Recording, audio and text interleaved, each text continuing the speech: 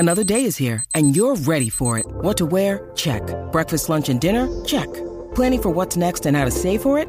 That's where Bank of America can help. For your financial to-dos, Bank of America has experts ready to help get you closer to your goals. Get started at one of our local financial centers or 24/7 in our mobile banking app. Find a location near you at bankofamerica.com/talktous. What would you like the power to do? Mobile banking requires downloading the app and is only available for select devices. Message and data rates may apply. Bank of America N.A., member FDIC.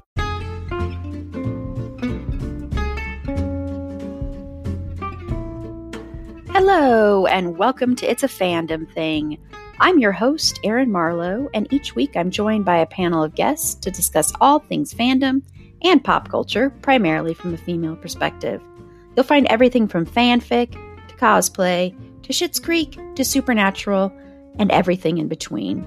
So put on your favorite piece of fandom merch, set aside that fanfic that you're writing about your OTP, and sit back and enjoy this week's episode.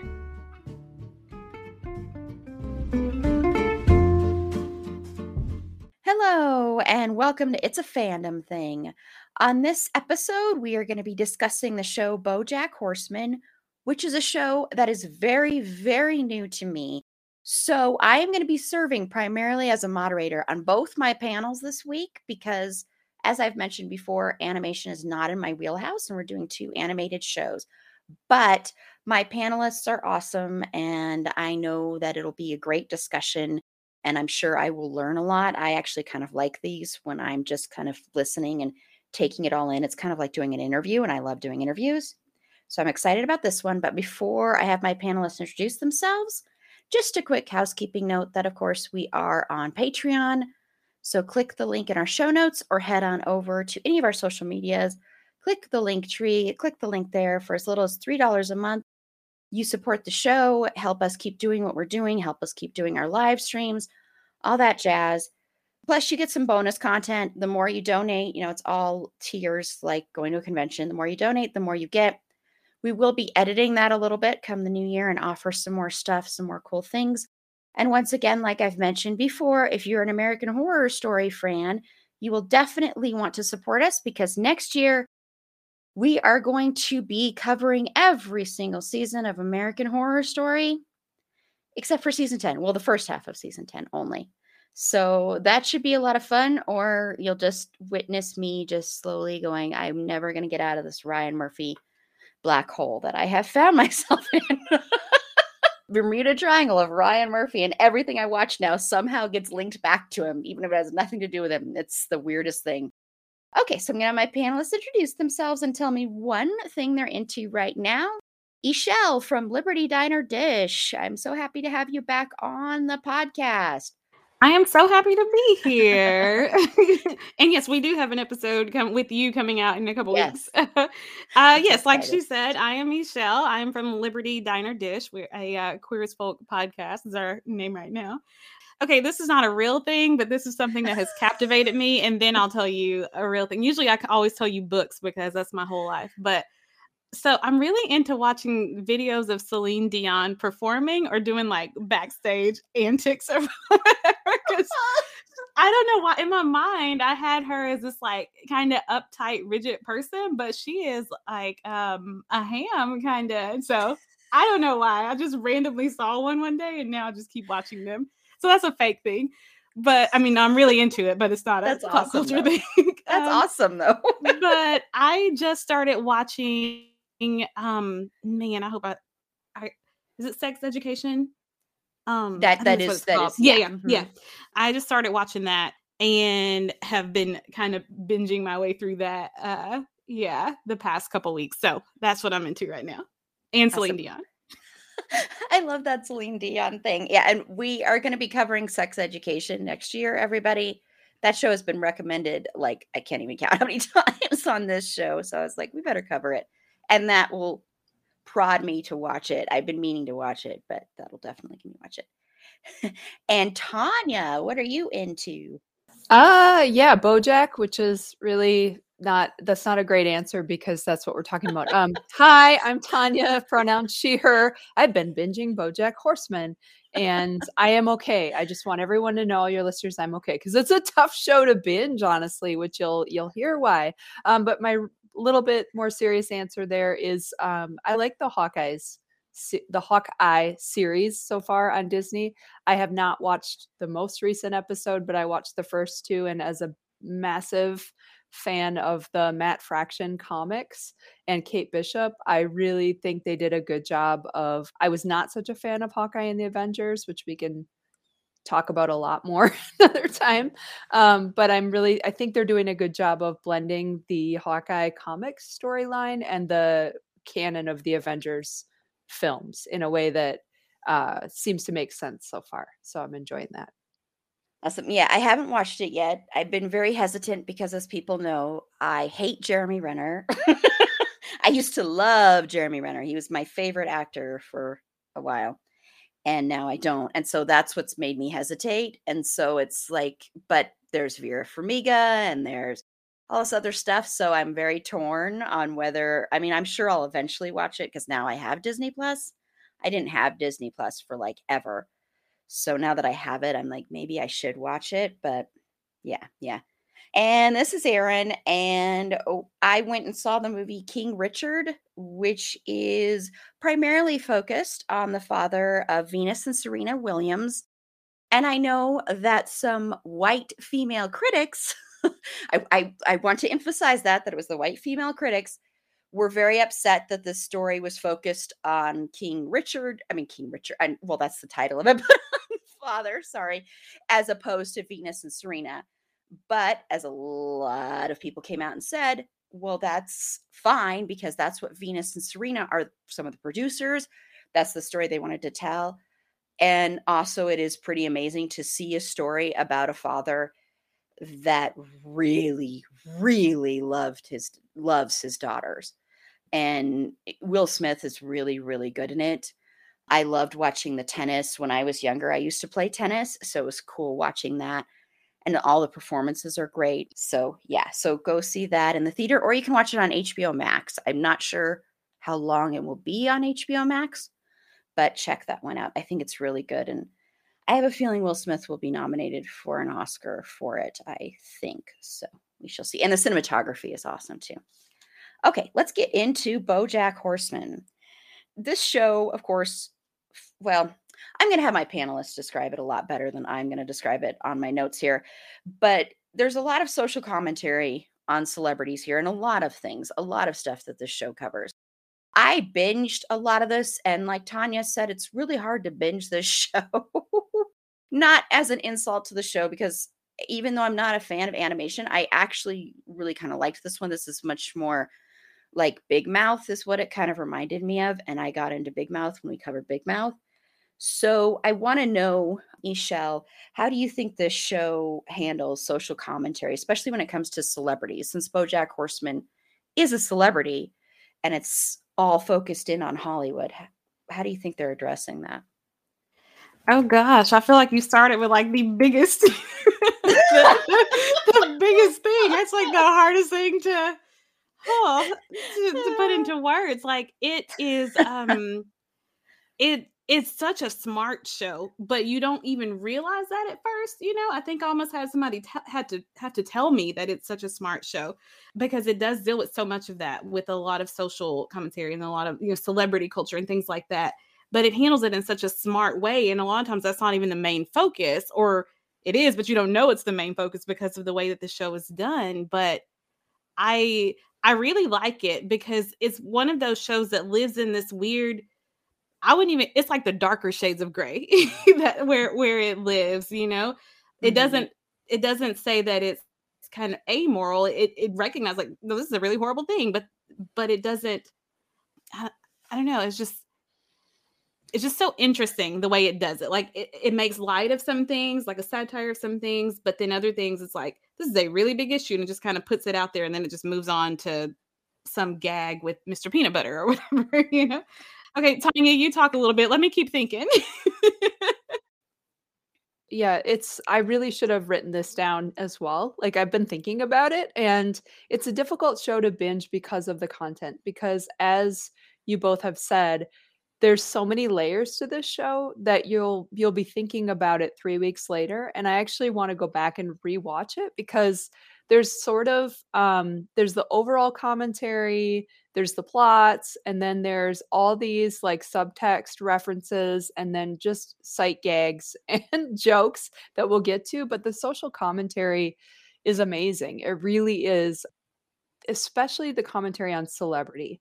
I think it does a really good job of showing the pathology that our culture of celebrity creates, both for the people who we identify as celebrities and for those participating in it, without letting people off the hook, if that makes sense. Like, so it shows that it's pathological and very problematic as a culture, but it also holds, to some extent, people accountable for their participation in it and their complicity in that world of sort of privilege and oppression. That said, like our world, there are, there's sexism and patriarchy and racism and all kinds of oppressive structures. And it's fascinating to me that the character of Todd, for example, is a young white man who's kind of a stoner dropout character, and he just literally fails into success. Or just fall, like good things just happen to him no matter what. And I don't know why it took me like 5 seasons to realize, oh, that's what they're doing here with this character. He's just showing that, his privilege gets him unearned things. And where you've got Princess Carolyn, who's literally, bending over backwards to accommodate these things and run her life. And we'll get more into that. But it just, I really appreciated that. Like, it does that deep dive into that culture without letting BoJack just get away with it and say it's society's fault. No, it is, but it's also your responsibility to do something about it. Yeah, and I think with the Todd character, it very much is white men fail upwards so much in this country. And white women can too, but white men especially. That's why, when people talk about cancel culture is not really a thing, because white men can do the crappiest things and be forgiven, or do something to make up for it, or do the tiniest, simplest little thing, and they're like this hero. I see it so many times with celebrity, and that's why it's good putting the celebrity spin on here. Well, you'll see it so many times where like some white male will like make some donation, like some small donation, or they'll tweet one word of support, and everybody's like, oh, this king, oh my gosh, he's the best thing in the world. And I'm like, seriously? He might not have even tweeted that or done that. It might have been his assistant.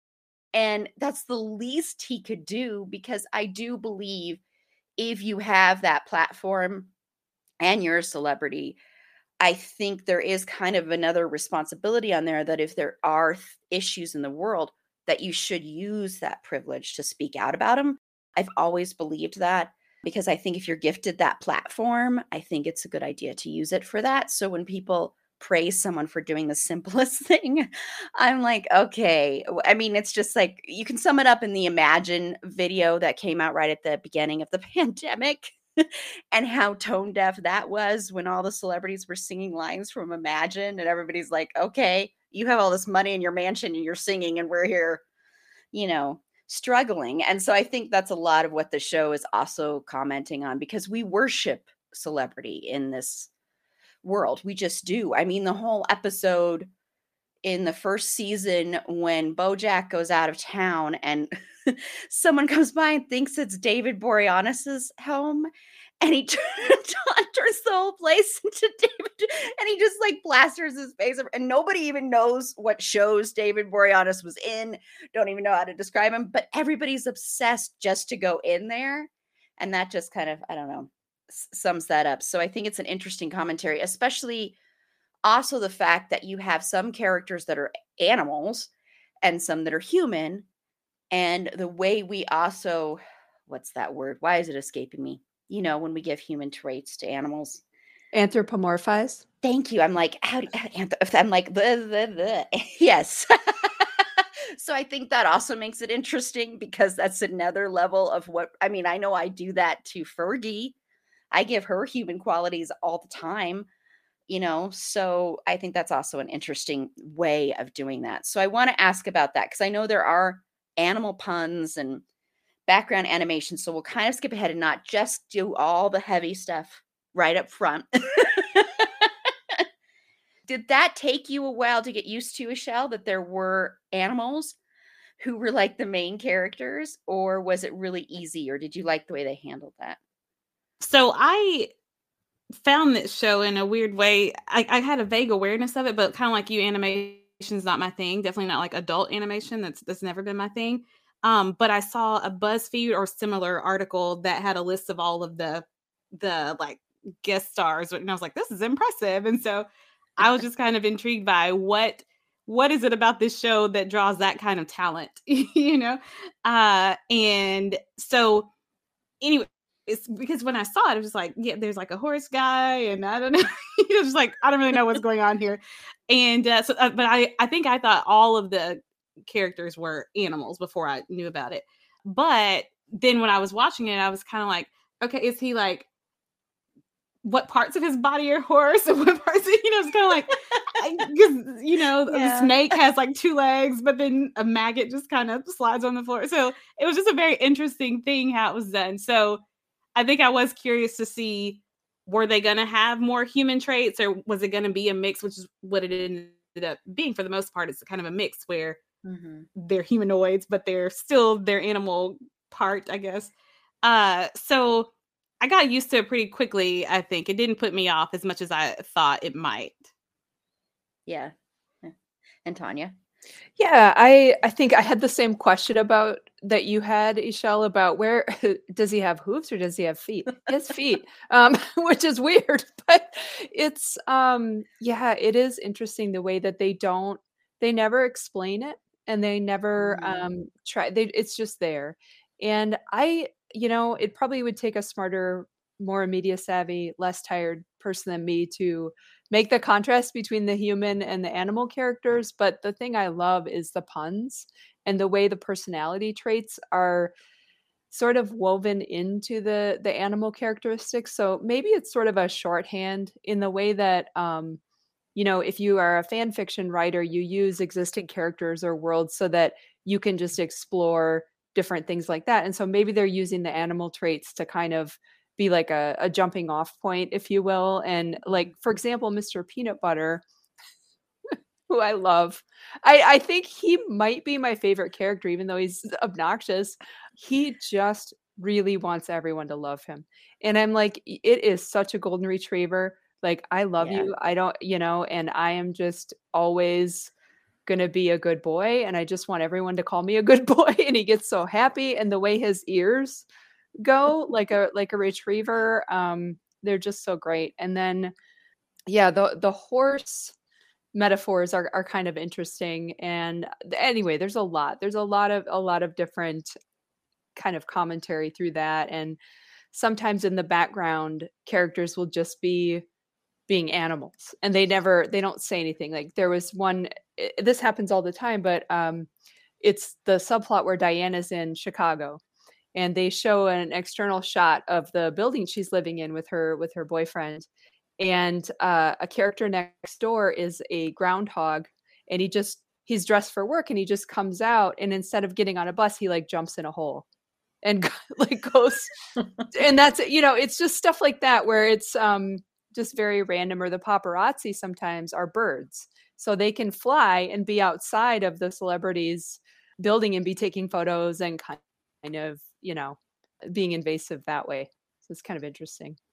I mean, I know when I was talking to my sister about this, and she's like, wait, so is it weird that there are animals? Do they acknowledge this? Is that, like, no, it's just like, and, I think you would have to delve deeper to see if there is kind of any kind of hierarchy or anything like that. Cause I was trying to figure that out watching it. Like, are certain animals, are they placed on higher pedestals? But it doesn't even seem like that either. It's just kind of like, okay, it's just the way the world is. There's like no question about it, which I think is kind of interesting. I think it's better than if people had been like, oh, it's a horse, or oh, it's a dog talking, or one day all the animals started walking upright or something like that. I think that would have been kind of silly. So I like that it doesn't do that. And yeah, I mean, I like Mr. Peanut Butter because it's a dog and I love dogs, and it's very much like a dog. I mean, the whole chasing the mailman, it's just even that, and all the, always wanting to shake BoJack's hand, always wanting to get that approval, because that is what dogs do, especially golden retrievers, but dogs in general are just like, I love you, I love you, I love you, I love you, I love you.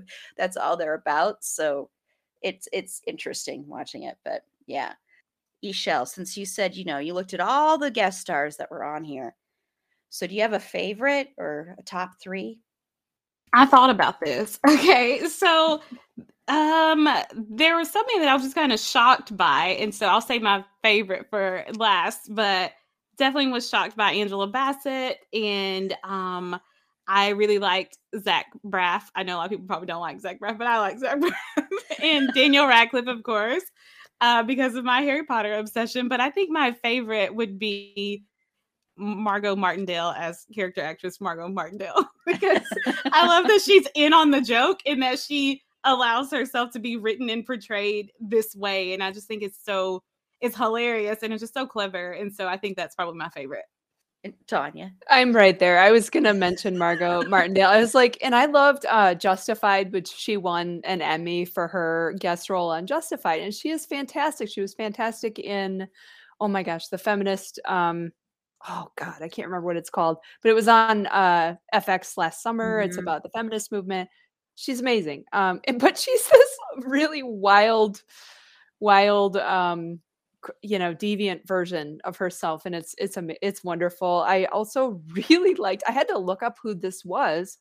Joey Pogo was Hilary Swank, and I was like, who is that? And it's a really funny kind of mashup of Justin Bieber and maybe like the Logan Paul kind of like the YouTube celebrity sort of comments.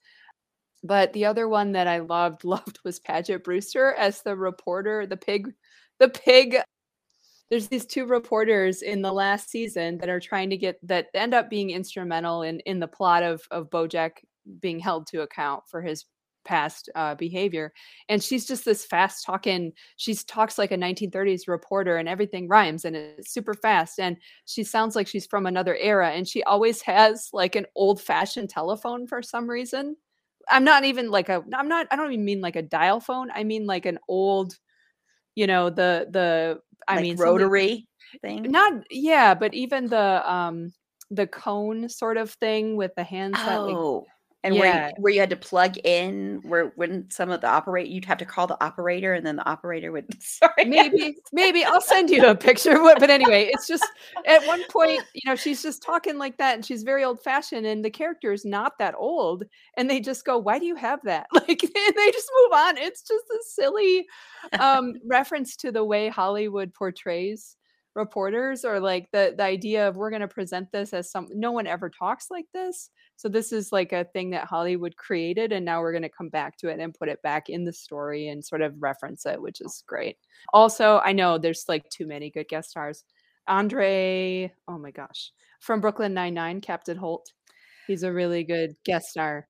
Someone will look it up for us. I'm looking it up right now. I'm going to look it up right. And Mrs. America, by the way, was the name of that. Thank you. Show. Jeez. Andre Braugher. Thank you. He is fantastic. He is a political rival of Mr. Peanut Butter's, and it's that whole politics thing. Oh boy, that's great. Mr. Peanut Butter runs for governor. Yeah. I mean, I won't add much because I can't think of because I'm not positive of every celebrity that's been on here. But I just want to add, I love it when celebrities and when actors don't take themselves so seriously. I think it's a lot more attractive when an actor can poke fun at themselves and look at how ridiculous some of their life is. For example, like, Kevin Bacon with the whole 6 Degrees of Kevin Bacon and how he embraced that and turned that into a joke. And I just really, I think that's a lot more attractive. So the fact that I know this show has had so many big name celebrities that you wouldn't think on the surface might do this, but then they go and do it, and it just kind of gives you a different side to them, I think. So, yeah. Before we get into some of the other topics, I just want to quickly just put a quick trigger warning, just because I'm not sure how deep we will get into this stuff, but because we will probably be bringing up stuff about addiction, mental illness, like self-hatred, self-acceptance. The Me Too movement might come up as well. Gun debate might come up as well, because I know that was another topic they covered. The handling of sexuality and race. And so I just want to give a trigger for that, so that if any of that is triggering, like any thing having to do with Me Too or anything like that, stuff we've covered before, sometimes we can get really deep into it. So I just wanted to put that first. Okay, so we'll get into first how the show handles addiction and mental illness. So to me, at least on the surface, what it appears is, BoJack drinks a lot, like a lot. You might even say he drinks like a horse. So, and there's a lot of other addiction shown throughout too, because addiction, runs rampant through our society and can be really prevalent in Hollywood and in that industry. So, Ishelle, how do you think they handle that? I think it's very similar to some of the other stuff that we've talked about, that they handle it. They just kind of put it out there, and you don't feel maybe at some points for BoJack you feel sorry for him, but for some of the other characters you don't. Like Sarah Lynn is deep into addiction, like all kinds of drugs and drinking and all that stuff, and ultimately leads to her demise, her death. But so you don't. It's not like this poor character, they're trying to cope with their day. Like, they don't really present it in that way, not all the time. And so it's very interesting how they do handle it. Yeah. And so then with BoJack's character, you see, and at first it's kind of like, okay, he's just drinking because he's sad. But then you're like, oh no, he has a real problem. But what's interesting about it is for most of the series, they never address it as an addiction issue. Like, other people might mention it vaguely around him, but it's never really acknowledged that he has a serious problem. And that's even the case with some of the other characters as well. Like, it's not really acknowledged that they have this huge problem, because you'll see, I think it's early in season 1, you see him and Sarah Lynn and Todd together, and they're all like taking all these pills, and they go on this big bit where they're trying to rewrite his book. It's that episode. So it's not really called what it is at the beginning. I think that's on purpose.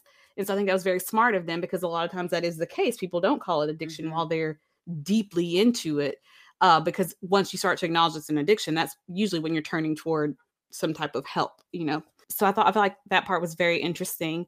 But they don't really celebrate it either. It's just kind of put out there that this is how he's living his life, and these are the choices that he's making. And I'm going to go with that for right now. Then I'll circle back to it. Okay. Yeah. Because when we circle back to like the mental illness, that of course plays a part with addiction as well sometimes. And Tanya?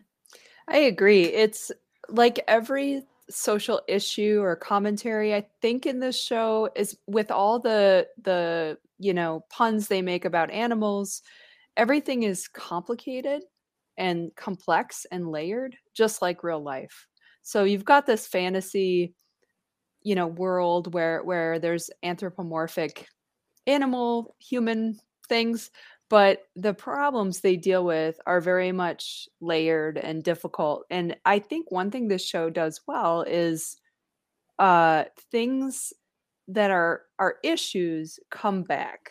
So it doesn't let itself off the hook too much. So like there'll be something that happens and you're like, oh, we should deal with that. And then they deal with, I'm being very vague. Okay. But with the addiction issue, I agree. Like, he's drinking a lot, like right away. And it's not necessarily normalized, but again, as Ishelle said, it's not really named. And the way they show the when he does go to rehab and the way that works, it's called pastiches, which is pretty great. And there's a little bit of critique of the rehab industry and the get help industry, and like that it's very expensive, and the only reason he can be there is because he's wealthy. And so there's some of that implicit critique that not everyone who wants this help can get it.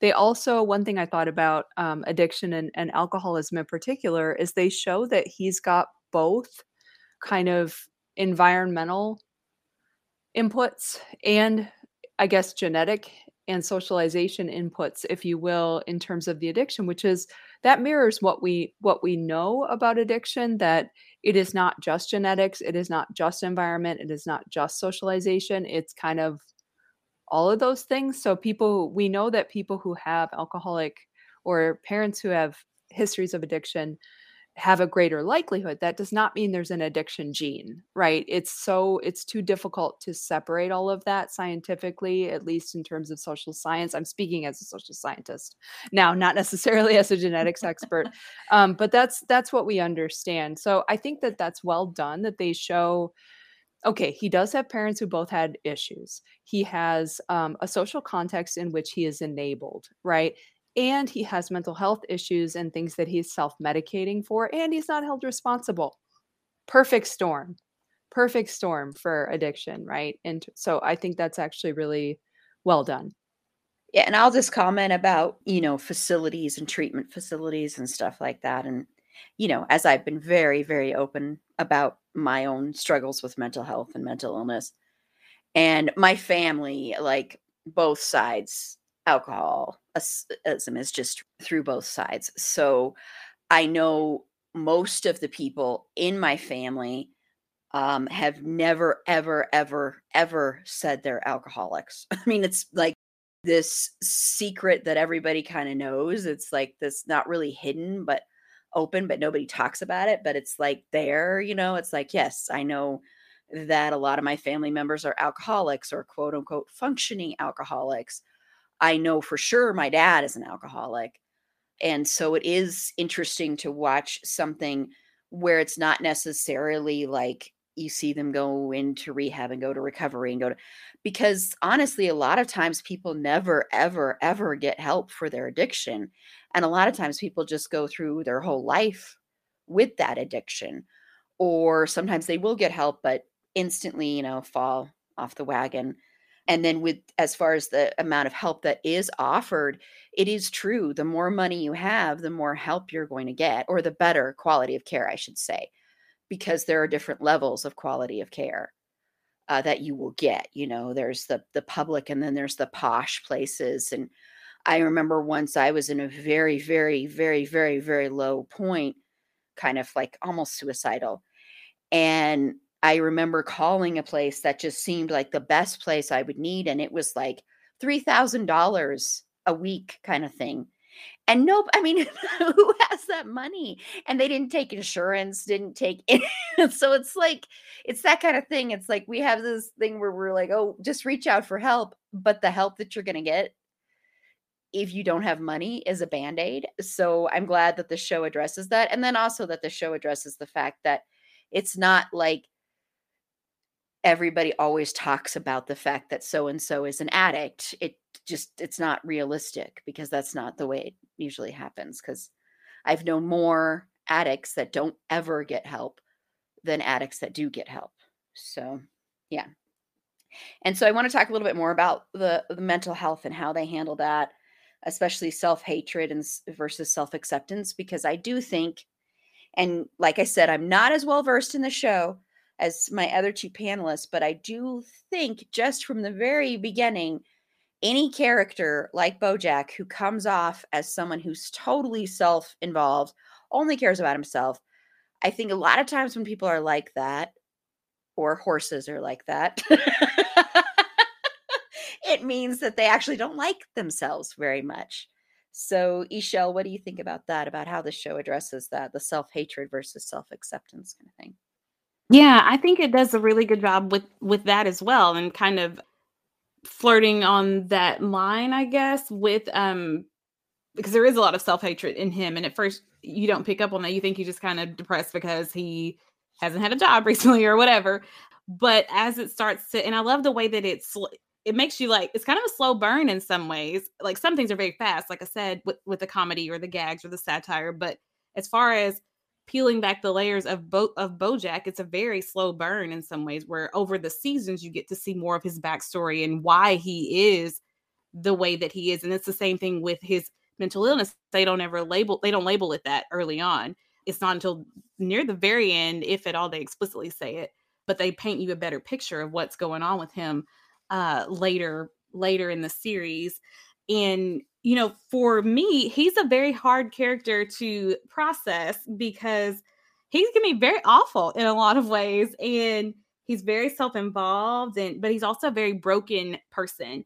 And I'm kind of like you, Aaron. I picked up on that at the very beginning. Like, okay, there's got to be something broken about him that makes him this way. And he doesn't always understand himself. So it's not even just hating himself. Sometimes he doesn't even understand himself. I think there are times when he genuinely doesn't know why he does a certain thing or doesn't do a certain thing. I think I definitely think that that's part of his makeup. And I think even for me as an audience member, by the time you think that you've got him figured out and you've decided, okay, do I love him? Do I hate him? Do I just kind of feel sorry for him? Do I pity him?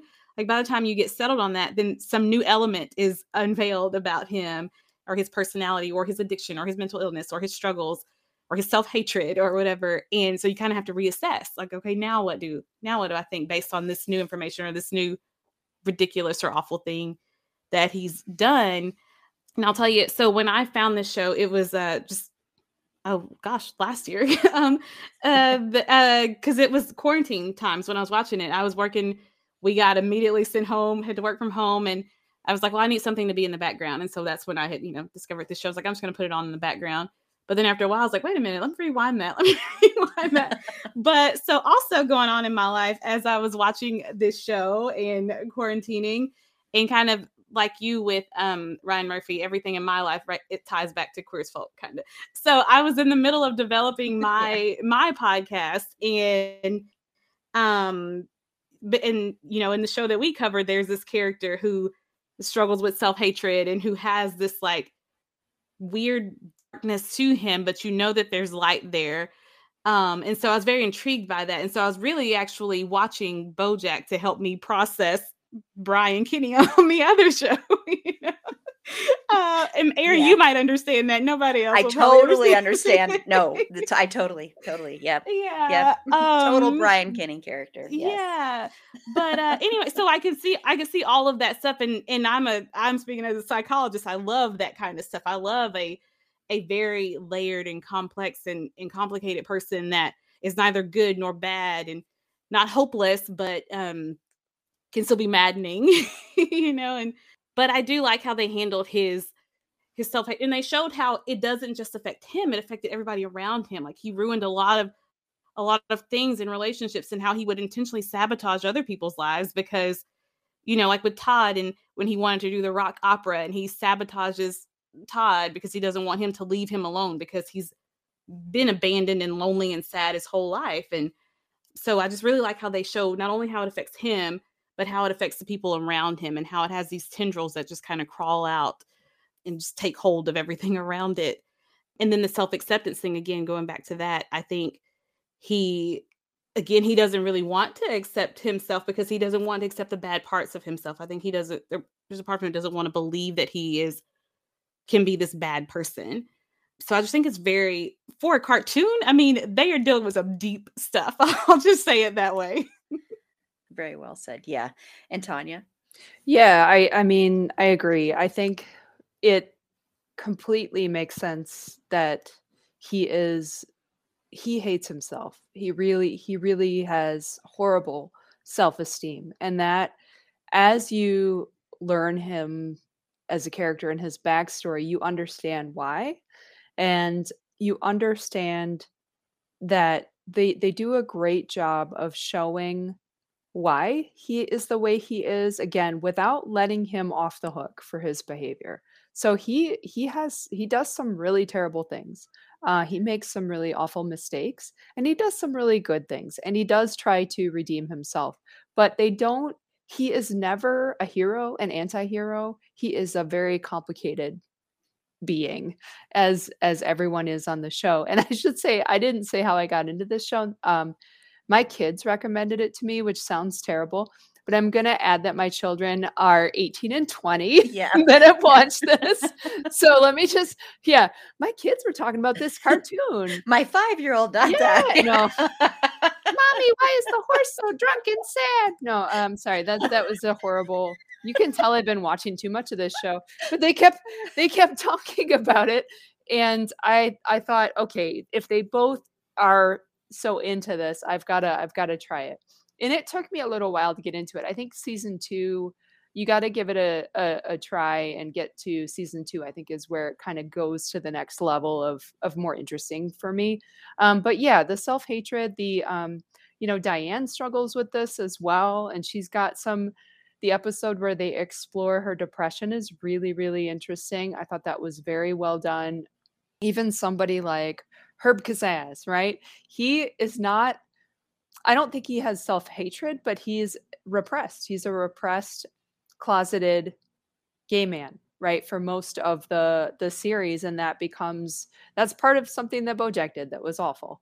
Right. And it just, everyone is dealing with some level of trying to figure out how to make peace with themselves, except for maybe Mr. Peanut Butter, a little bit Mr. Peanut Butter, but not so much. Like he kind of works through it.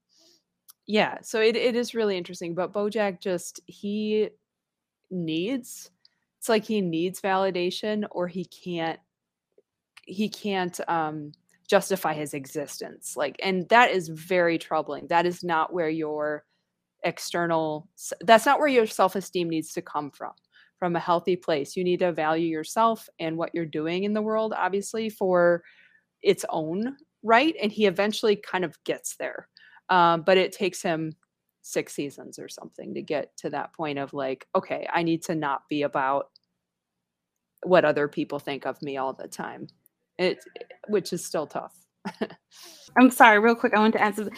You brought up that they're all struggling with it. I think that's exactly right. Sometimes you don't see it on the front end, but even Princess Carolyn, who seems like this strong, independent woman, like, I think she hates that she has to play the game of this male-driven industry, but she knows that she has to if she wants to have any type of success. Like, we know that she started out as like an assistant and then has worked her way up, but she still knows that she can only climb so high and that she has to play their game. And I think that she does hate that about herself. Hates that she has to do it that way. So yeah, it shows you several different people dealing with issues like self-acceptance and self-hatred, and they all have different reasons for it. And I think that's very fascinating to not just put all of that on BoJack or even just Diane, but like you said, kind of all of them are having to deal with that. Yeah, and what's interesting, I think it's more interesting to have a character and characters that are more complex and not just like, oh, this is the good person and this is the bad person, because humans are complex. We just are. We're not all just, bad, good, up, down. It's a mixture of that, and we all do good things and we all do bad things. So I think showing that is more realistic, and especially showing it with a character like BoJack, who on the surface is very much this egotistical guy who is just upset because he used to be the most famous guy on television and he used to be, just the biggest name. And now he's got somebody else that's taking over that. And also he's just struggling. He's struggling, he's going to be writing a book and all this stuff. And where does he fit in anymore? And if you look at it just on the surface, you might think that all of that, drinking and all of his self-hatred isn't really self-hatred, and that it's more like, oh, he's just fame hungry and he just wants the attention. And while I think there is a part of that is there, I think, when people do become famous, I think sometimes they can like crave that, like their world becomes different. But I think also underneath it all is that's such a shallow thing. Fame is so shallow. So if you don't have that and it gets taken away and you're used to that, I think for him, part of it is also struggling to find, well, who am I? If I'm not this famous person who's on the best show on television, who in the world am I and where do I fit in this world? And I think that's also what the character is exploring. That's which I just think is really interesting to watch and to look at characters do that, because I think we're all kind of doing that, honestly. Yeah, it's a really I will, if it's cool to jump back in on that. Oh, I yeah, think of course. that's one of my favorite things about it, is that really just about every character makes at least some kind of mistake that they have to, every main character that they have to deal with and reconcile with their values. And even or has to deal with self-acceptance. So I was thinking about Todd and his journey to accept his identity of asexual, right? And it's not that he doesn't accept himself, it's just more that he doesn't have the information or the language or the education to understand, but he does know that he is expected to be a certain way by society, and just never can fit into that heteronormative identity. So his journey and that part of it is really interesting, I think, too. And that he's also kind of saying, like, I want to have companionship. I want the romantic companionship part of things. I'm just asexual. And it doesn't make me less of a man. It doesn't make me less valid, but he has to go through all of that as an individual in a usually kind of a funny way. He builds the sex robot. Yeah, that was that was really ridiculous and very funny. But I think it's really just a parody of how obsessed our society is with sex. At the same time, we're so repressed about it. That's what I got out of I forget what it's called, the robot, but Yeah, I think we're so obsessed with sex because we are so repressed, honestly. I think that's a lot of the reason we are, because it's such this thing of it's taboo, but we are very obsessed with it.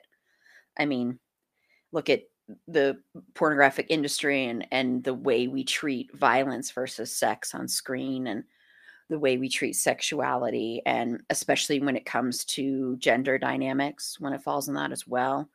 So yeah, I think that's why we are so obsessed with sex, because we are such a puritanical country, really, the way we view sex. It's really kind of sad to me, but yeah.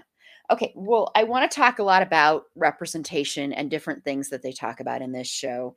And I wanted to read, I have to find it here because I have it pulled up here, because I like this quote here. The creator, Raphael Bob Waksberg, I'm really hoping I'm saying that correctly. I probably am not, because I never can pronounce things correctly. But in a 2017 interview with Vice, where he was talking about the concept of political correctness, that, a lot of comedians say we're too politically correct. And he actually, I really love what he said here, but he said, I think most people who argue for what you might call political correctness are not actually arguing for censorship. They're arguing for self-control and self-restraint. They're arguing for people to be conscious of the power they have, right? And I believe that I have a lot of power as someone making popular entertainment. I do think we have to be careful about the art we put out. And I just really liked that, because I do think that too often people in comedy and comedians like to just say we're being too politically correct when people don't like certain things that are being said, or when people want people to examine their comedy, or examine what we used to find funny, or what we laughed at, or when you look back at media and examine stuff from, like, say, the 80s, like we just talked about 80s movies, and there's a lot of problematic stuff in that. And examining it, I think, is a good thing. And so that's kind of what I took from what he said there. And I just like that, because you do have a responsibility, I think, with what you're putting out there. And yes, this show is pushing the envelope, of course. But I think what he was saying is just, you can do that, but also do it in a responsible way, where you are acknowledging what you're doing. You acknowledge that you have that power. So I just really liked that. So I wanted to read that. So I want to start first, of course, with asexuality, since you just mentioned that, Tanya, with the character of Todd, which is addressed later on. But in the last episode of the third season, here's another quote I'm going to read. Todd says, I'm not gay. I mean, I don't think I am, but I don't think I'm straight either. I don't know what I am. I think I might be nothing. And what's so important about having an asexual character in a show is, lots of shows, they'll have lesbian, gay, and that's it. And very rarely is there anything else explored in the LGBTQIA plus community. So it's very nice to have representation at all of that, because sadly it is so, so rare. So Ishel, how do you think they handled that? Now, this might paint me in a bad light, but I didn't really know much about asexuality before watching this show and kind of getting into that that arc with him. And it's kind of interesting because it's kind of put me on my own, as I'm on my own kind of self-discovery journey, and like, okay, what does it mean to be not only asexual or aromantic or whatever, so I really appreciated that they put that in there, especially for Nick to have Todd next to a character like BoJack, who is drug, sex, and rock and roll for his own reasons, of course. So to have Todd be the character, kind of be next to him in a way, as an asexual character, I thought that was very fascinating, very interesting. And to have it be where they didn't make him a eunuch, just because, like, it's like, no, he deliberately, intentionally, this is his orientation. This is how he identifies himself. But to see him go through that journey was also very interesting as well. So I really like that they did include that. I always say, I try not to take up a seat at a table that I'm not invited to when I'm talking about certain things. And so for a person who does identify as an asexual person, I'm not really sure how they would feel how it was handled. But for me, as a person who's still learning about these things, I really like the introduction of that. I really like how they had us explore that with Todd and how he did try all these different things. Okay, well, maybe I like this, or maybe I like that. Okay, but what if I don't want the sex part, but I do want the romance part? Or what if I don't want the romance part, but I do want this part? And so I do like how they had that conversation with the audience through Todd's character. Yeah, and I just want to say before getting to you, Tanya, don't feel bad. I don't think it makes you a bad person, because honestly, we are all learning.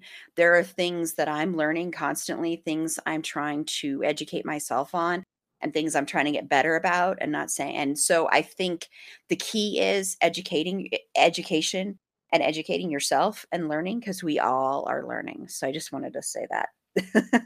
So thank you, Ishel. And then Tanya. Yeah, I agree. I really appreciate what you said, Ishel. I identify as straight, and I am curious what people in the ace community how they would feel, or what their opinions would be about that representation.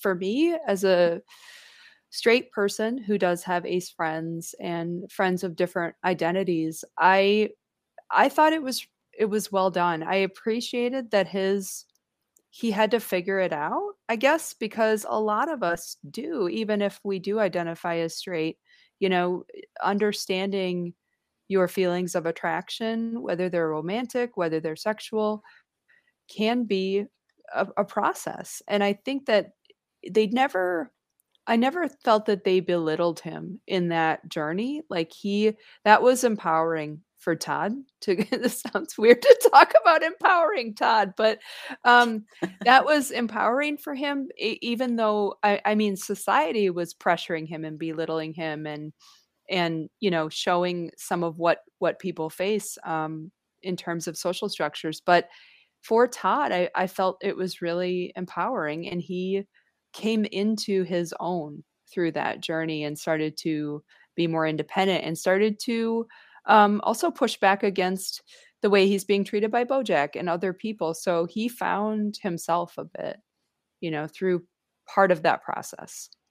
Very well said. I don't have much to add. I just do think, I would be curious too. I should have looked that up to see if there were any articles written or anything like that, just to see the feedback from the community and how they think it was handled, because I think that's the most important voice to listen to, as far as like if it was handled well or not, because if you are not in that community and you're watching and you may think it's handled well, and then someone's like, this is not okay, then it can make you look at it differently. But like I said, it's all a learning process, and we're all learning. And as long as you're willing to, like you said, Ishel, not take a seat at the table and not be like, well, I'm going to tell you that what you're saying is wrong because I think it's this way, even though I don't live this life.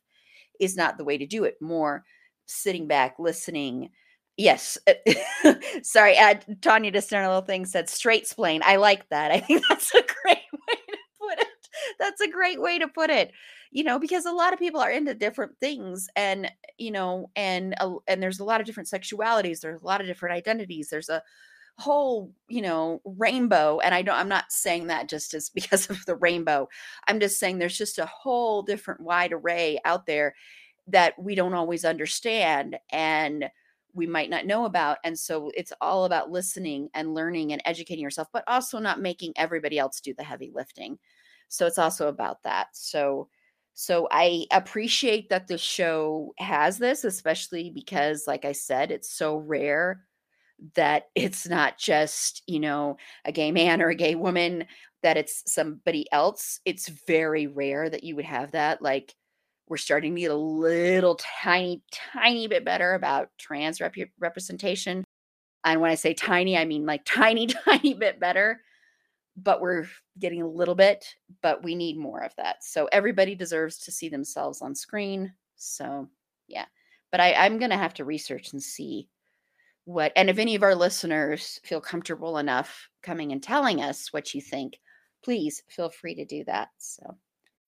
When you need mealtime inspiration, it's worth shopping Kroger, where you'll find over 30,000 mouth-watering choices that excite your inner foodie. And no matter what tasty choice you make, you'll enjoy our everyday low prices, plus extra ways to save, like digital coupons worth over $600 each week. You can also save up to $1 off per gallon at the pump with fuel points. More savings and more inspiring flavors make shopping Kroger worth it every time. Kroger, fresh for everyone. Fuel restrictions apply. Tackle Me Too in here. They do even have an episode that is called Hank After Dark in season 2, episode 7, that is commonly referred to as the Cosby episode. But I want to get your thoughts on how you think they handle gender dynamics and then also the Me Too movement, Michelle. So with the gender dynamics, we do see some misogyny in this show, and some of it from BoJack and things like that, and some of it with the women allowing themselves in a way to be treated, this way by him, or to keep coming back to him, or to keep enabling him, or whatever, because he is very horrible to Princess Carolyn at times, and very horrible to Diane at times, and then some of the other characters who just are in one episode or another, and even in some weird ways, his relationship with Sarah Lynn, like that, crosses into some really weird and interesting places. But then there are other times where we do see some, I guess, pro-feminist things also. So, I'm not saying it's equal balance, because I don't think it is, but I think that's intentional. They didn't make it that way because it's not the way the real world is. And so it's, in a lot of ways, it's a reflection of what the real world is. Yeah, so I want to point that out. But also, in that, I was actually just watching that one the other day, that episode that you referenced. And I think they were saying that they actually wrote that before Harvey Weinstein. Yeah. Before that actually all came out, they had already written that episode. And so they were kind of like, oh, do we still put it out? Do we not? Whatever. I like how they brought that up. And even with the Bill Cosby thing, how they brought it up, and they handled it like they handle everything else with this episode. There are some people who are like, they kind of brush it off because it's like, oh, he's this, what do you call that when the celebrity, like everybody recognizes their face and the family loves them? What do you call that? Do you know what I'm talking about? Like a role model, or like a idol, like no, there's a phrase that people use. I can't remember. It, but yeah. Anyway, I'm trying to think of it. Yeah, it'll come to me tomorrolet when I no longer need it.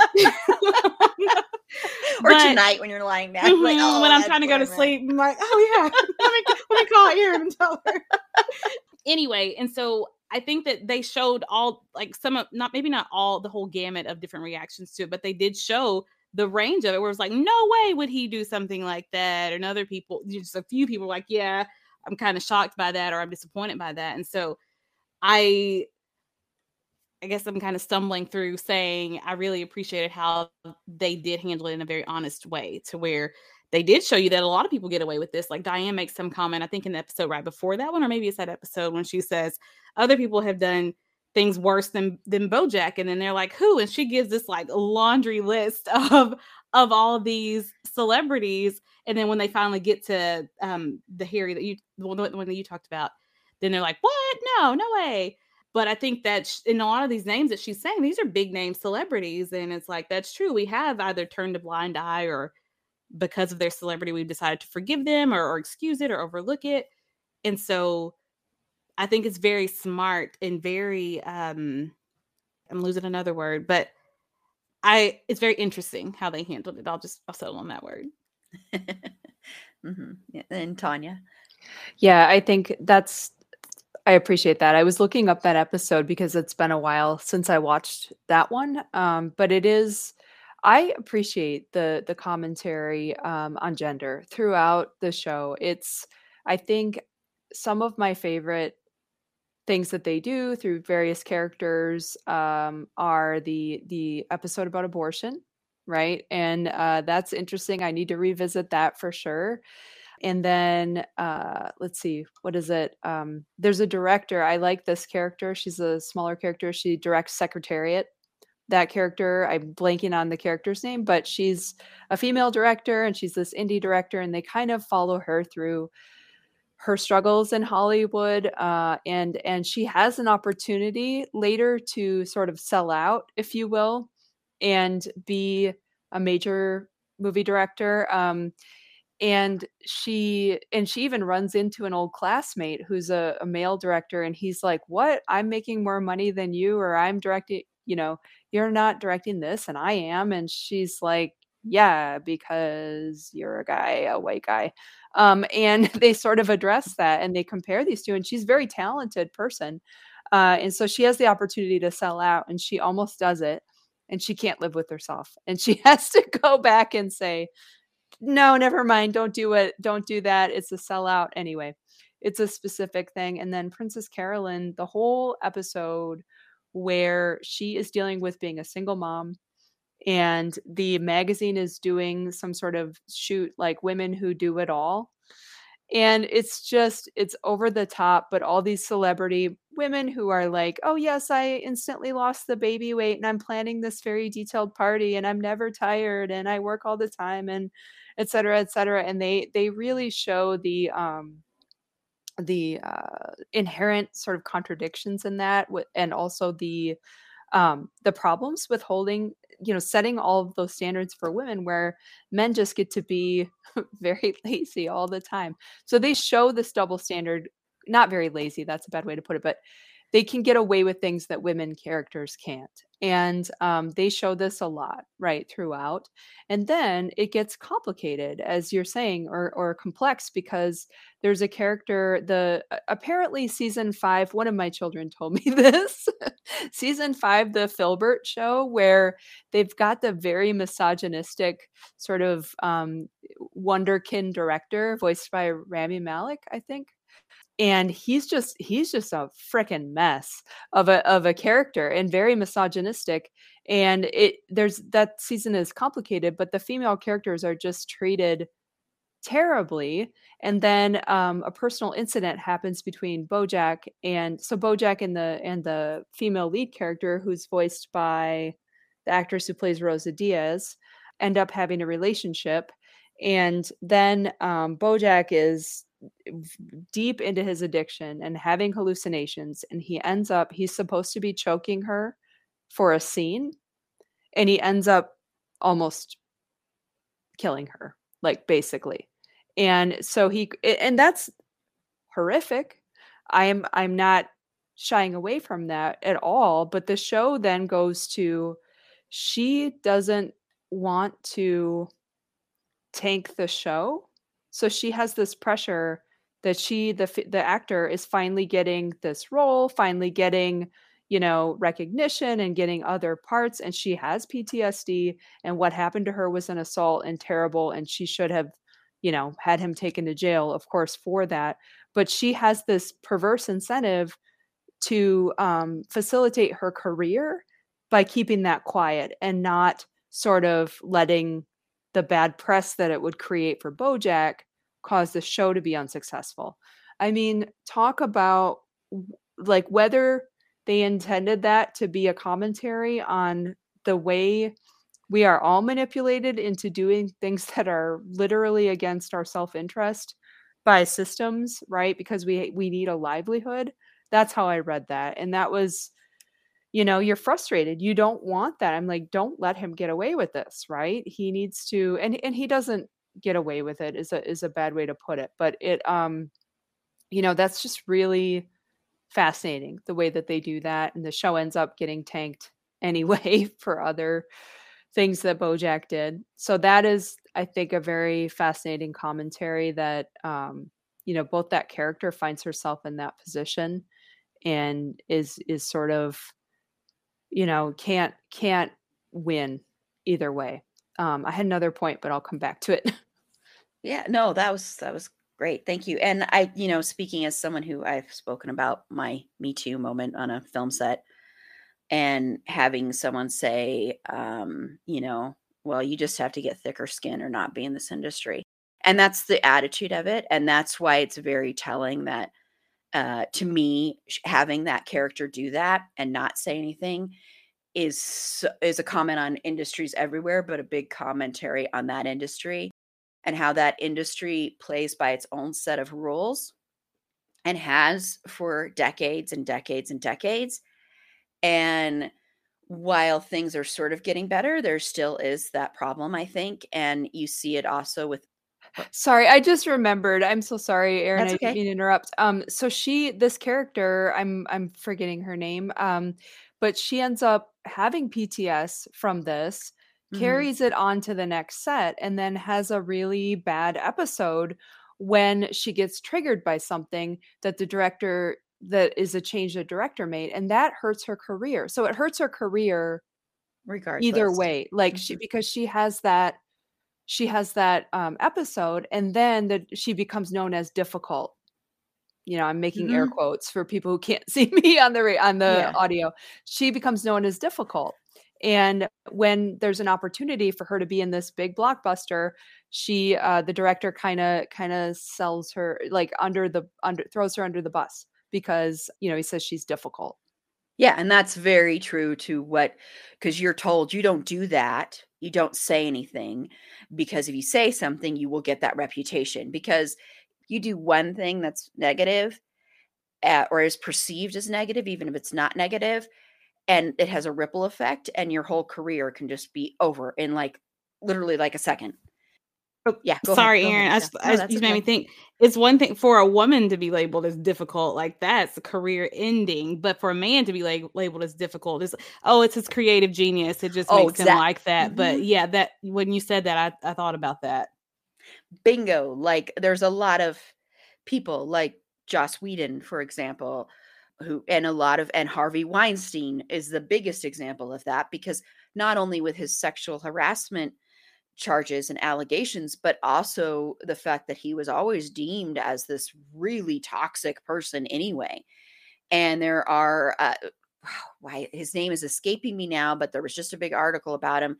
And he's the guy that, if you've ever seen the movie Swimming with Sharks, which also has someone playing this guy, Kevin Spacey, who's also horrible, has horrible allegations against him too, but it was based on this guy. And it's like watching this director or this producer who's just awful and horrible and abuses his assistant, who's a man, mentally abuses him and has always abused the assistants. And I wish I could remember the name of the producer that one's supposed to be sort of loosely based on, but that's the way that industry is, sadly. And that's a lot of the reason. Well, also just the aftermath of after I did come forward. I did say something, mainly because I didn't want other women to be hurt worse than me. And I ended up being completely punished and everything, and what happened to me is on film, and I don't know where that film is. So it's this thing of you don't want to rock the boat. And so there is that kind of thing that you're talking about, Tanya, where it is okay, so you're kind of enabling it, but at the same time, you're in a vulnerable position because this is what your dream to do. This is your livelihood, but you're also having to deal with that PTSD afterward, and what do you do? And it's this very weird position to be in, and and women are finally sort of speaking out.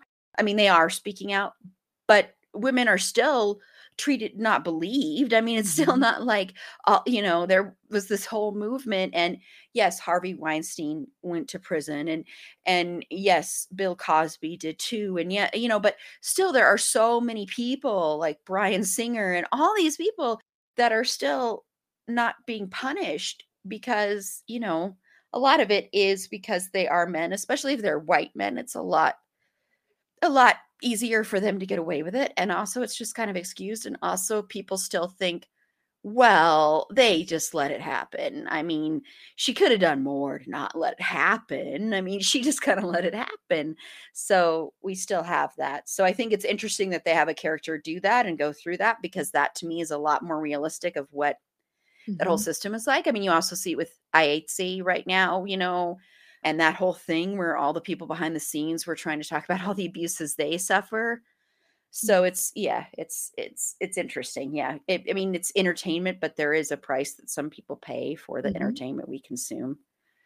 So. Yeah, I really appreciate, Ishel, that you brought up the if it's a man, it's part of his creativity, part of his process. And I think they show that a little bit in the show writer for Filbert, who's terrible, right? And sort of gets to act that way because he's perceived as this genius, and he's not. He's a misogynistic idiot, right? But it's perceived as dark and edgy, etc. And I just wanted to add one comment on, I think as women too, we're socialized to take responsibility, not just for men's feelings that they put on us, right? But we're socialized to be terrified, right? If we don't return a man's attention, right, they might hurt us because we didn't return their attention. If we are friendly to someone, then we're leading them on.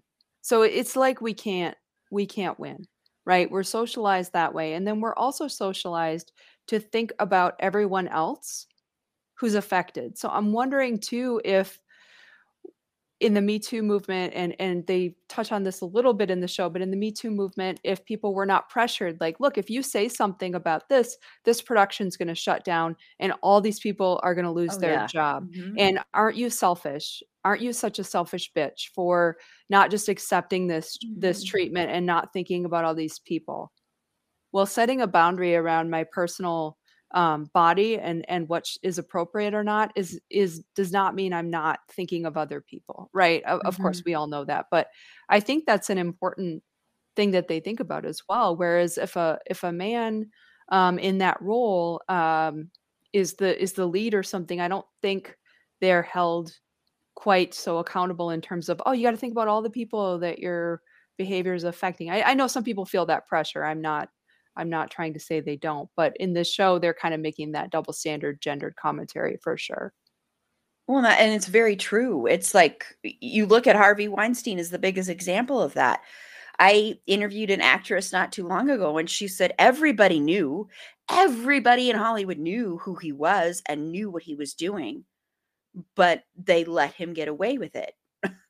I'm going to add something like, yeah, if it's cool. So this is not only a Hollywood thing. Well, as no, we I all know. No, I'll just share, like, when I went to graduate school, the whole idea of like open secrets about gross men, we have to fucking stop that. I'm gonna get mad about it, and it's late at night for me, so I can swear. But we have to stop that, because like when I went to graduate school, I was told, like, informally, oh, don't take classes with so and so, or don't be alone with so and so, because they kind of have this reputation. And just me being a young, not very, aware person, was like, oh, okay, I don't want to deal with that, so I won't take class. Instead of thinking, that is some bullshit. Why isn't somebody doing something about that? Because that's not appropriate. Right. Instead, it was just more like, oh, so and so likes to, date a lot of their grad students, and sort of that power imbalance is a problem. In the same way that a director hooking up with actors would be a problem, even if it is consensual, it's a power, or whatever the power balance is equivalent in the entertainment industry. It's a little weird and inappropriate. So yeah, that is, we got to do better. We can't do that. Yeah, and it's a hard thing, and I do want to stress, I wasn't saying people that were the victims of Harvey Weinstein needed to do something about it, because they did eventually, because, I'm talking about the people that sat by and watched it and didn't care because of what they were getting from that relationship. So, yeah, it's a huge problem in every industry out there. And another thing with gender dynamics, briefly, when you were talking about pregnancy and women handling being a mom, and how sometimes it is different there too. Like, I'm not a mom, so I can't speak personally to that, but I know I've had friends where I do hear them say that, their husband's going to babysit the kids for the night. And I'm like, well, that to me is so problematic in itself, saying that your husband's going to babysit his own kids. To me, it's not babysitting. It's just you're going out and he's staying home with the kids. I don't know. That's always bothered me. So it's that kind of thing that where bothers it's me automatically. Yeah, it's automatically on the mom is the responsible one. It's kind of like, hero husband does 5 minutes of what mom does all frickin' day. And oh my gosh, look at how great so here's, I mean, this is challenging, but like in 1987, when my brother was born, my parents decided my mom would work full time and my dad would stay home to take care of my brother. And then my brother still went to daycare. It's not as though, and anyway, 1987, rural Wisconsin, this was a newspaper story. Like, wow, that doesn't right? surprise me, sadly, but yeah. Because, 1987, rural Wisconsin was like 1962 everywhere else. No, I don't know. But it just was like, when I think about that now as an adult, I'm like, that is screwed up. I mean, it was fun to be in the newspaper, but that's messed up. Yeah. Yeah, it is. It is. And I think people still think that way today too. There are some people who think that way, the gender roles and the gender dynamics, but yeah. And I didn't find much in my research on this, and so I'm not sure about any like episodes to point to or anything, but I want to talk about race and how the show handles that as well. So, Ishel, how do you think the show handles any issues regarding that? Well, first, the term I was looking for was household celebrity, household name. Oh, okay. Oh, yes. Like 10 hours ago, that's the word I was looking for. Well, at least you thought of it before we were done. Yeah, I know. It finally came to me. But anyway, okay. So it handles race in very interesting ways, because there's a lot of, you could almost consider the different categories of animals and as their own kind of, I guess ethnicities or whatever. But it does deal with race, and it kind of like it handles everything else. It acknowledges the stereotypes, and it acknowledges like, oh yeah, that's a white person, that's why they got away with this. And so in the show, with its own dialogue, it touches on that, but also it's, of course, it's satirical. And so there are things where like they don't say it, but you can totally pick up on, like what you mentioned with Todd at the beginning when we first started talking. And so I like how it handles that as well. To me, at first, I didn't really notice much of it. It's very diverse because they're all kind of animals, and all kind of, even the human characters have like, different color skins. And so it's very diverse. And so it addresses it without like beating it over the head, I guess, or it doesn't make it a point of like, look how diverse our cast is, or how diverse these characters are drawn or whatever. So I like that it's in there, but it does take some responsibility of saying, hey, here are some blatant stereotypes. Some of them we're going to make fun of, some we're going to lean into, some of them we're going to critique. So I did like how it handled that. Tanya? I think one thing to bring up that's important to sort of talk about on the meta level is that one of the main characters, Diane Nguyen, is Vietnamese American. However, she's voiced by a white actor, Alison Brie. And the show was, Alison Brie gives a wonderful performance, but the show was criticized for this. And I think that's an appropriate criticism. There are plenty of Vietnamese actors who could have voiced that part. And from what I understand, the show runner did acknowledge that later, and I think apologized, essentially saying that's a valid critique, and this is a critique, right? And it translates into this happened also with I think one of the actors on Big Mouth. Am I right about that? Or someone that Jenny Slate was voicing was a character of color, and they said this is not appropriate. I think so. And then, of course, the most famous is Hank Azaria in The Simpsons. Right. That's the most famous one. There's actually a great documentary about that. That one, I that makes sense. But it's similar to the criticism we're seeing with able-bodied actors playing disabled characters. Something like 80% of disabled characters on TV are played by able-bodied actors. And it is not because there aren't actors with disabilities who want jobs. There absolutely are, right? Yeah. So I think that's important to acknowledge, and I that's an appropriate criticism that I have, that others that I share or I recognize and validate. With respect to the fictional canon of the show, I thought the thing that comes to mind is, if you can't tell, I just binged season 6, and so that's why I'm talking about a lot of that. But Todd has a stepfather who is Latino. His last name is Chavez, and I don't know that they specify which ethnicity he is. I don't recall. Todd sees his stepdad at some point, and it's this very Todd wacky subplot, but basically Todd needs to steal his kidney back because he sold it for sock puppets to make the baby happy, the baby porcupine happy. This plot would only make sense on BoJack, right? I mean, if I'm pitching you this idea, you're like, okay, how many Benadryl did you take last night before you went to bed, and what kind of weird fever dream is this? Right. So Todd has to steal his kidney back from basically Walmart, who is evil and owns everything. Okay. But in order to break into this place, they steal an ID, and Todd is pretending to be Diane Nguyen. And of course that doesn't go well. And his stepdad eventually takes off his tie, messes up his hair, and grabs a garbage can and basically pretends to be a janitor and speaks Spanish and pretends not to speak English. And so relies on those stereotypes and those microaggressions by broader society to be able to get access to this place, right? And so I thought that was really interesting. He doesn't want to do it. He finds, it demeaning and frustrating.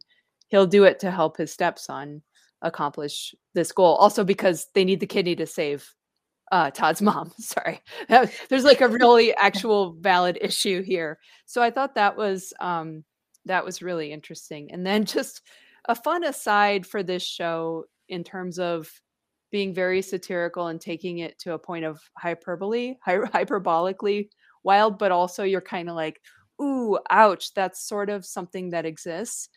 The Walmart guy, the head of Walmart, I forget his name, right? In this not real Walmart. I'm sorry, I shouldn't say Walmart. I don't want to get sued. Okay, not real Walmart.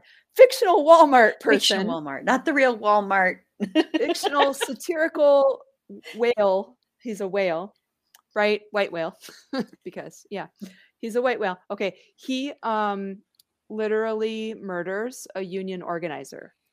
And Diane is this reporter, and she's finding out the story, and she's like, I'm going to break this story. I'm going to take you down. He's like, actually, Congress just legalized murder if you're a billionaire. And she's like, what? And they show a fake CNN headline, basically, that Congress legalized murder for billionaires. And you're just like, it's of course awful and terrible and hope not, but it's pointing out the financial disparities and the racial disparities and prejudice in the criminal justice system.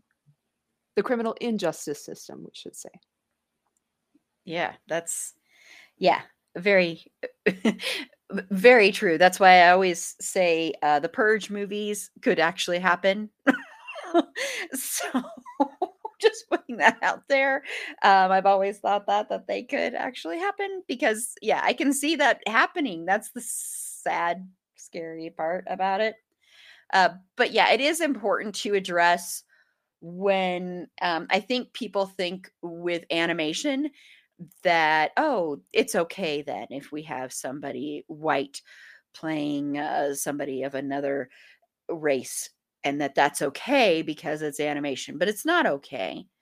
It makes a difference. And the excuse of, well, there wasn't anybody available is the excuse that a lot of people use throughout history, and especially with the able-bodied playing disabled people. I mean, when we talked about Superstore not too long ago, Superstore has great representation.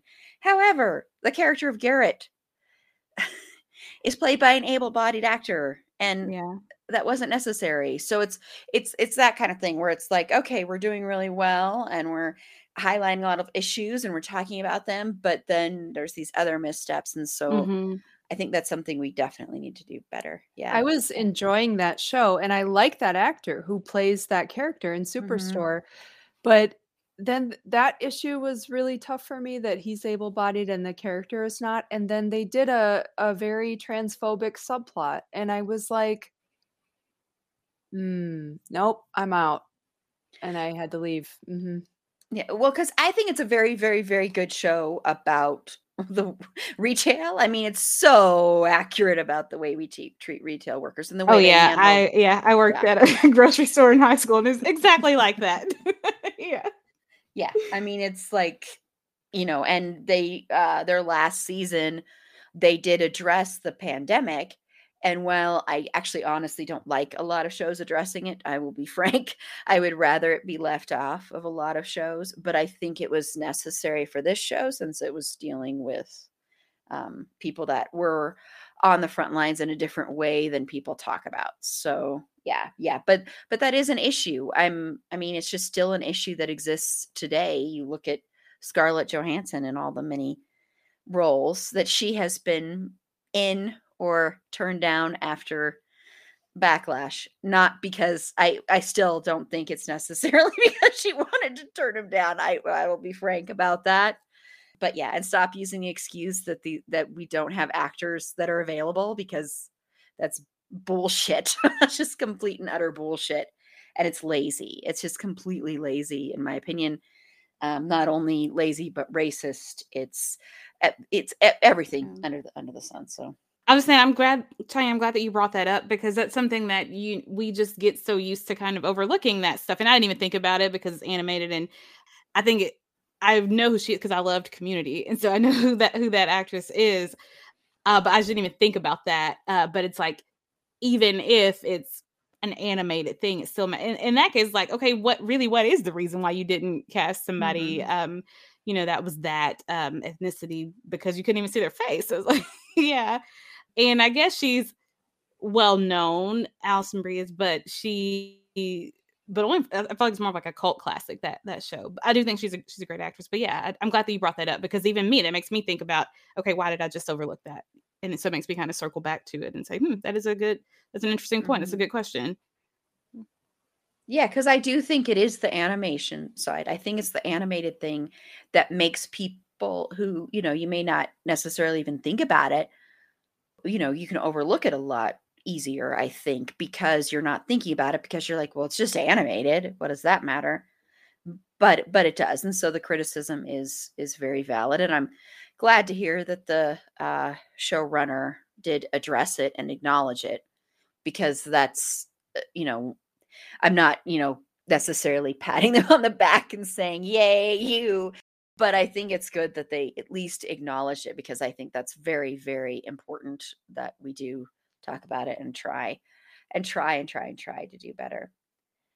Okay, well, this has been a really great conversation. I think we've gotten into some great things, but I do want to just ask both of you if there's anything else you wanted to mention, anything at all about this show, Ishel. I would say that I like how it addresses some of the emptiness that's in the pursuit of celebrity and that sort of thing. Because you mentioned it earlier, how BoJack is pursuing these things that are ultimately very shallow, and even when he has them, he realizes how shallow that they are. And they don't fill that void that he has in him. I saw the episode where Herb dies and they go to his funeral, and all of his horsing around gang, they're all back together. And in his mind, it's like, hey, the family's all here. And they're like, we're not a real family. That was just a TV show. But in his mind, that was the only time that he really belonged somewhere and felt like he existed, like he was this person of worth and of value, and how he's just continued to chase that.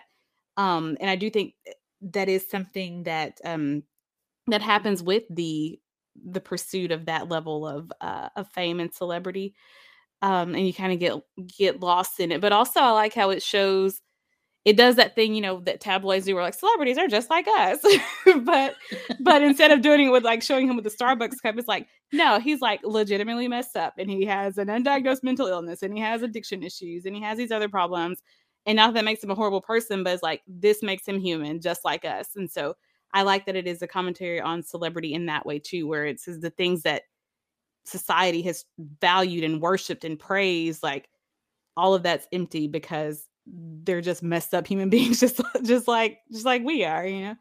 So I did kind of like that about the overall theme of the show also. Said. Yeah. And Tanya? Yeah, I have like 3 things I want to mention, and that's a lot. But so I'll just say I want to shout out for the episode. I don't remember what season, but they basically go to underwater world. And it's sort of meant to be like another country, and there's no dialogue, or there's hardly any dialogue in the episode, and it's just very, very creative and clever and very well done. And the issue is a communication problem. So it's, very on the nose. Also, I was laughing like a wild person on the airplane when I was watching the one where I'm a professor. So when BoJack's an adjunct professor, I don't teach acting, of course, which is good. Nobody wants that. I'm not qualified. But he's teaching acting, and he's trying to tell these 2 students, this is terrible. He should not do that. But he's trying to be like, do you have any kind of backup career plans? And it's awful. But then he's going to BoJack is going to AA meetings. So the actors all decide they're going to break into the AA meeting and pretend to be old or pretend to be whatever. And then they're proving to BoJack they're a real actor. And it's just ridiculous. And BoJack's like apologizing because one is pretending to be drunk or pretending to be an alcoholic. And BoJack's like embarrassed and apologizing for the person while they're like flailing around and doing this horrible stereotypical ridiculous bit. And I don't know why that just I lost it. Okay, but the third thing I wanted to mention that we didn't talk about a ton, but we have to like get it in there quick, is parenting and the comments on parenting and mothering in the show. The BoJack's mom is awful. She's horrible. But you see, and boy, that episode where they show that, it just breaks your heart. It's so talking about gender. Her mother, BoJack's grandmother, loses a child in the war, and is like so distraught with grief and depression that is interpreted as female hysteria, that she's lobotomized. And it is tragic and awful. And she basically, Beatrice is the mother's name, I think. BoJack's mother, the lesson she takes from that is don't ever love anything or anyone. And so this is why so the generational trauma, right, and the effects of that, whether you believe that's carried on in your DNA or whether that's influencing how people act and behave. I think that the fact that they show that is pretty interesting. Free Churro is also pretty amazing. It's just like a whole monologue episode about when Beatrice dies. Yeah, that's heartbreaking, but also real. This happened to people. This happened to women, right? In that, which would have been it was the World War II, I believe, the 40s. So, yeah. Why did I pick the worst depressing thing to end on? Well, okay, going back to parenting, I did like that it had what was her name? I know the comedian's name. Well, Aparna something. She ends up being BoJack's sister, right? Yeah, she's great. Yeah, but she has like 5 dads. Mm-hmm. Yeah, so it has some diversity there too. You know, just showing like a different kind of family dynamic. So that's something positive. Yeah. Hollyhock. Yeah, I love Hollyhock, her. yes. And that, yeah, she's so ends up being so good for BoJack, actually. Yeah. But they show the picture on her about her body, and she ends up like a pill addiction, right? Because actually grandma Beatrice, well, spoiler, BoJack, anyway, the horrible gender internalized oppression, like of you got to be skinny. And also, we didn't mention this, but Diane has depression, goes on antidepressants, and one of the reasons she doesn't want to go on it is she's afraid it'll hurt her creative process, and she's afraid she'll gain weight. Yeah. And she does gain weight. She does with medication, and she gets through it, and she doesn't lose weight. Like, at least, and it's not, nobody shames her as far as I am recalling, or really nothing. There's no commentary on her size. She does struggle with the effects of the medication, and gets through that eventually. Yeah. But even after all of that, she ends up in the happiest place that we ever see Diane, you know. And so I do like how they deal with that too. Like, they take these very real issues, and she ultimately learns to accept that about herself. Okay, I need this tool, this medication, to help me deal with my stuff. And with that is going to come this weight gain and these other things, like trying to, you know, figure out how to deal with the side effects of her medicine. But she ultimately accepts all these things, all these truths about herself, and then she's truly content and happy with who she is. And it's not in this like everything's perfect kind of way, but it's just like, I'm Diane and this is who I am. So yeah. Well, wonderful. Seriously, I really, really did love this conversation. And I'll just say, you know, we cover fandom. We all met through fandoms, through different things that we're fans of. And I do think, you know, at times we as fans can excuse a lot as well in celebrities. And we can get a little bit too obsessed in that celebrity thing and forget that these people are just people. They're just regular human beings, and, you know, they're good, they're bad, they're a mix of everything. And that hero worship can sometimes take over, and we get our own, you know, obsessions or different people that we love and idolize. And it can be hard when they fall off that fake pedestal that we have put them on. So I think it's interesting also to watch this show from that point of view too, as a fan, and see it critique that as well. So thank you both. I really did enjoy this conversation a lot, and I hope you both did as well. So thank you. Thank you. It was great. Thank you. Yeah. So we'll just close out. And Ishelle, if you want to tell everybody where they can find you and your podcast, most importantly. Sure. I don't have any of my own personal social media because I just cannot get myself together. But you can find Liberty Diner Dish. We're at Liberty Diner Dish on most social media platforms except on Twitter because that was too long. And we are at Diner Dish there. And Ken is my co-host. Hello, Ken.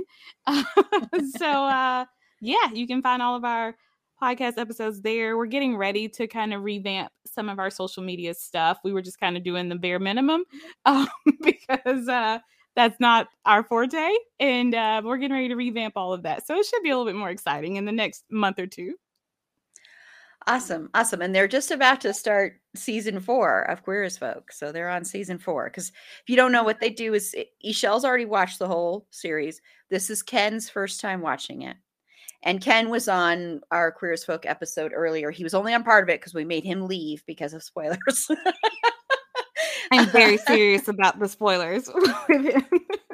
Yeah. And I know he fights that, right? He's always trying to find the spoilers. Oh yeah, he's always like, look me in my face and look me in the eyes and tell me what happens with this. Yeah. And so they're just starting season 4. And if you know anything about me and Queer as Folk, this is my favorite season. So I can't wait to hear his reaction. And I can't wait. Soon you'll be able to hear me on their I keep saying dissecting. It sounds so weird, but delving into Brian Kinney. And it's been so much fun. It's been like a class, Tanya, and we're doing like Brian Kinney in each season. So we've already done season 1, season 2, and then we just recorded season 3. And so, and then season 4 is the one I'm most excited about. You'll appreciate this as a professor. It's like, level 101 course, level 201 course, level 301 course. Yep.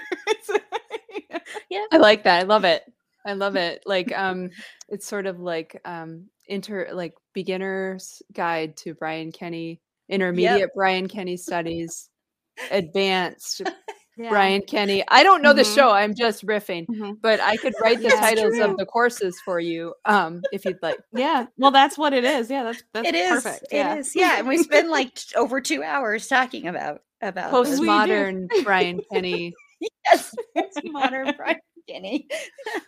When you watch the show, I'll be curious because Carla finally watched it and she hates Brian Kinney. So that was the thing that we thought about. She likes the performance. It's one of the best performances, but so anyway, so definitely if you're a fan of Queer as Folk, and I know a lot of our listeners are, except I think most of our listeners that are fans of Queer as Folk found us because of Liberty Diner Dish. So, but if you don't already listen to Liberty Diner Dish and you're a Queer as Folk fan, what are you doing? Go listen to them. Exactly. Plus, go easy on us. They've interviewed. Sorry.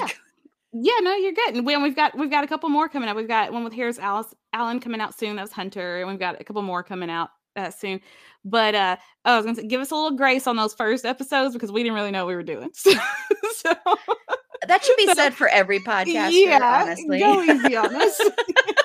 The first few episodes, you're finding your footing. Exactly. So, and Ken was like super shy, and he was like, Can I curse? Can I say this? Can I say that? But now he's just like, his wonderful self.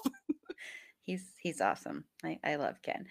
And Tanya, where can they find you? I don't have a podcast and I feel like I should. I feel lazy. I have one slice of pizza left that I've been eating for 2 days. I'm at a convention. I didn't say that. So I want a podcast. I'll just be on yours, Erin, or whoever will have me. So you can find me on Twitter at @A_K nerd fighting, and the N and F are also capitalized. I research fandom-based charity work and activism, and I'm also a big nerd, as you can tell. And I like sociology because I spent like 20 years getting degrees in that, and then they were like, no more degrees, now you teach. Okay, anyway, thank you. Awesome. And Tanya, I can say this, right? You have a novel coming out soon, right? I can say that. I wish it was a novel. No, it's not a novel, but yes, you can. I mean a book. A book. Sorry, a book. That's okay. It's nonfiction. It's the opposite of a novel. Nonfiction. That's what I. Yes. Sorry. No, it's okay. I'm just teasing. We're tired. I couldn't remember. It's a book for smart people. Yeah. No, not so much. Thank you, but I shouldn't say that. It's for everyone. I feel like Mr. Peanut Butter sometimes. We didn't talk about Mr. Peanut Butter enough. He's amazing. We'll talk about him another time. But yes, I do. The draft is due soon, which is part of why my brain's a little bit mush right now. And it'll be out early 2023. And I will bother you, Erin, to do a whole podcast about that maybe at some point. Yes. No, cool. I have you on my list to interview you. So if it's not going to be 2023, then because I had you down in 2022 as a potential, but since it's not going to be out until 2023, whatever you want to do, because and we're interviewing a lot of writers, by the way, everybody, and it's great because I haven't been able to read, and now I'm reading because I have to read from these interviews. So I'm reading all these books, and I'm like, I haven't done this in forever because I haven't had time.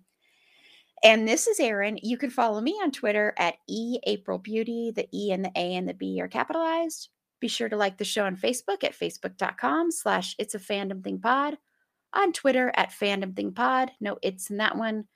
On Instagram at It's a Fandom Thing Pod. On TikTok at It's a Fandom Thing Pod. If you have any feedback, show notes, if you'd like to be a potential guest on the show, please feel free to reach out to us at itsafandomthingpod@gmail.com.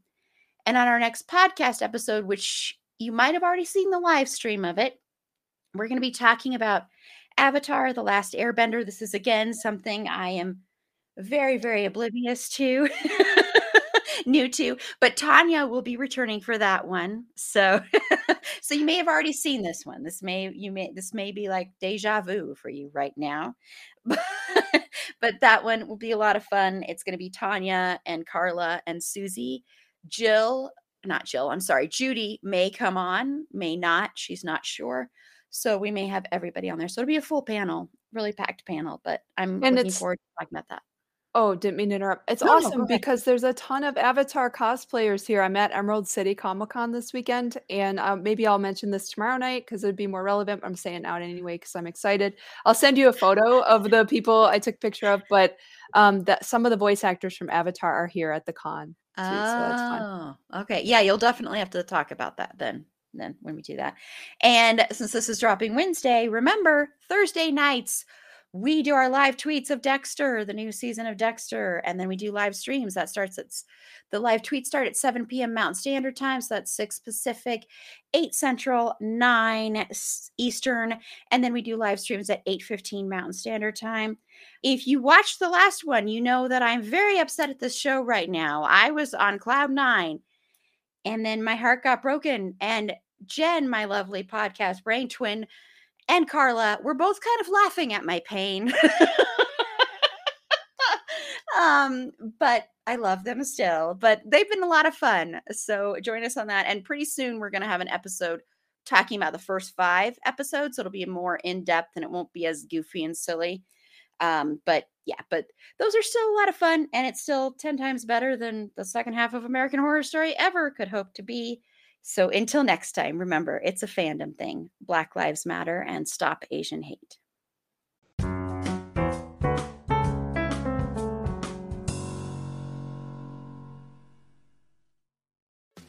Hey, podcast listener.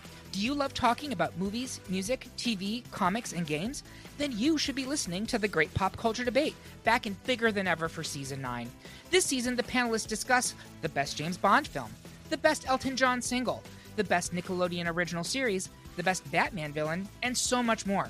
Find the show wherever you listen to podcasts, or head to greatpopculturedebate.com. More than 100 topics are already available. Subscribe today.